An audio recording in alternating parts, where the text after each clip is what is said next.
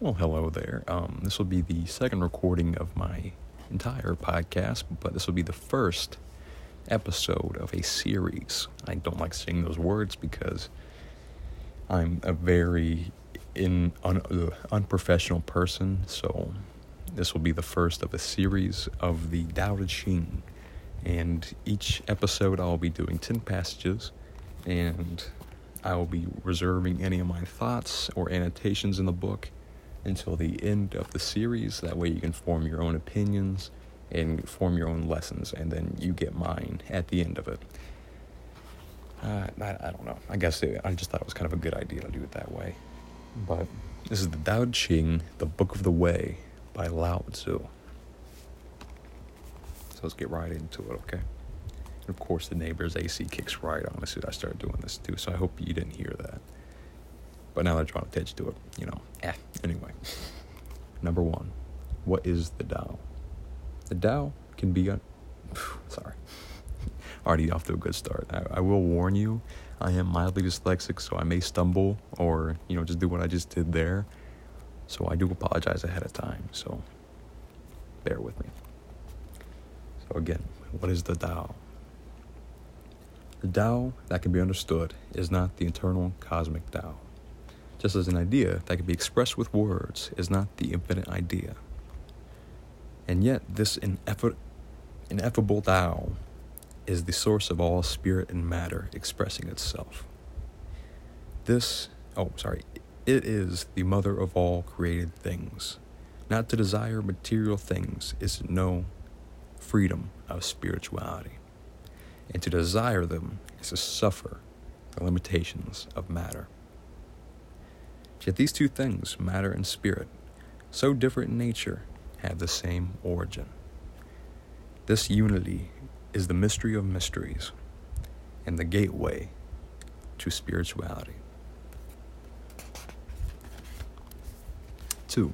Opposites.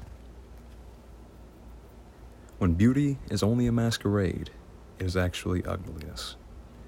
And goodness, if it is not sincere, is not really goodness. Existence and non-existence are incompatible. The difficulty... there's a fly flying around me. It's throwing off my focus and my flow, Let me start that sentence over again. Or that passage, or paragraph, whatever it is. Existence and non-existence are incompatible. The difficult and the easy are mutually opposed. The long and the short, the high and the low, the loud and soft, the before and the after are all opposites. Each reveals the other. The wise are not conspicuous in their actions or given to much talking. When troubles arise, they are not irritated. They produce but do not hoard. They act but expect no praise. They build but do not dwell therein. And because they do not dwell therein, they never depart. Number 3, restraint. When a ruler is silent on the subject of virtue, the people are discouraged from practicing it. Meanwhile, a ruler who revels in riches encourages thievery. Value virtue over wealth, and people's hearts will be at rest. A wise ruler does not accumulate treasures, but seek to quiet the hearts of their people. I had a little burp. They soothe the people's appetites and strengthen their bones. They treasure innocence and protect the simple from the schemes of the clever. When a ruler practices restraint, everything will be in peace. Number 4, the eternal Tao. The Tao seems empty, yet it is never exhausted. Oh, it is profound. It existed before anything. It dulls its own sharpness. It breaks its own bonds. It dims its own brightness. Identifies with its own dust. Oh, it is peaceful. It is infinite, eternal. There's that dyslexia coming in. No one knows from where it came. It is older than the gods. 5. Impartiality. The earth and stars do not take sides. They are impartial. They regard all individuals as insignificant, as though they were playthings made of straw. The wise are also impartial. To them, all people are equal and alike. The space between earth and the stars is like a billows. It is empty, but does not collapse. It contracts, or as it contracts, it creates. Gossip, by contrast, spew out words till they are empty, because they are not impartial.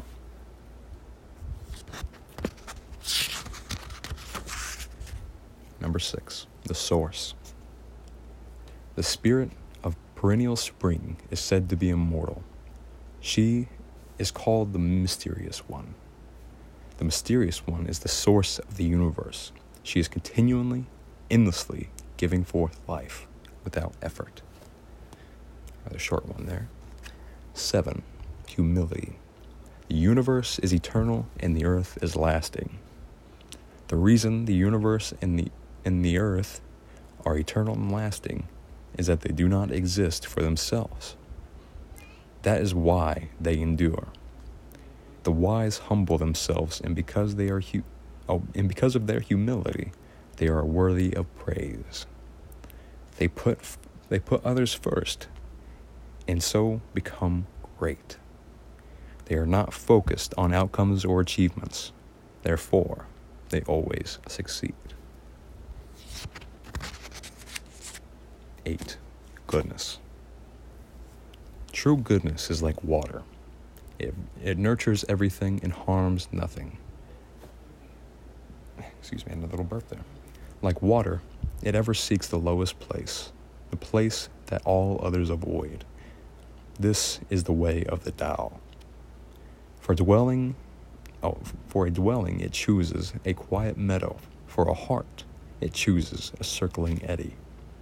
In generosity, it is kind. In speech, it is sincere. In power, it is order. In action, it is gentle. In movement, it is rhythm. Because it is always peaceable, it is soothes and refreshes.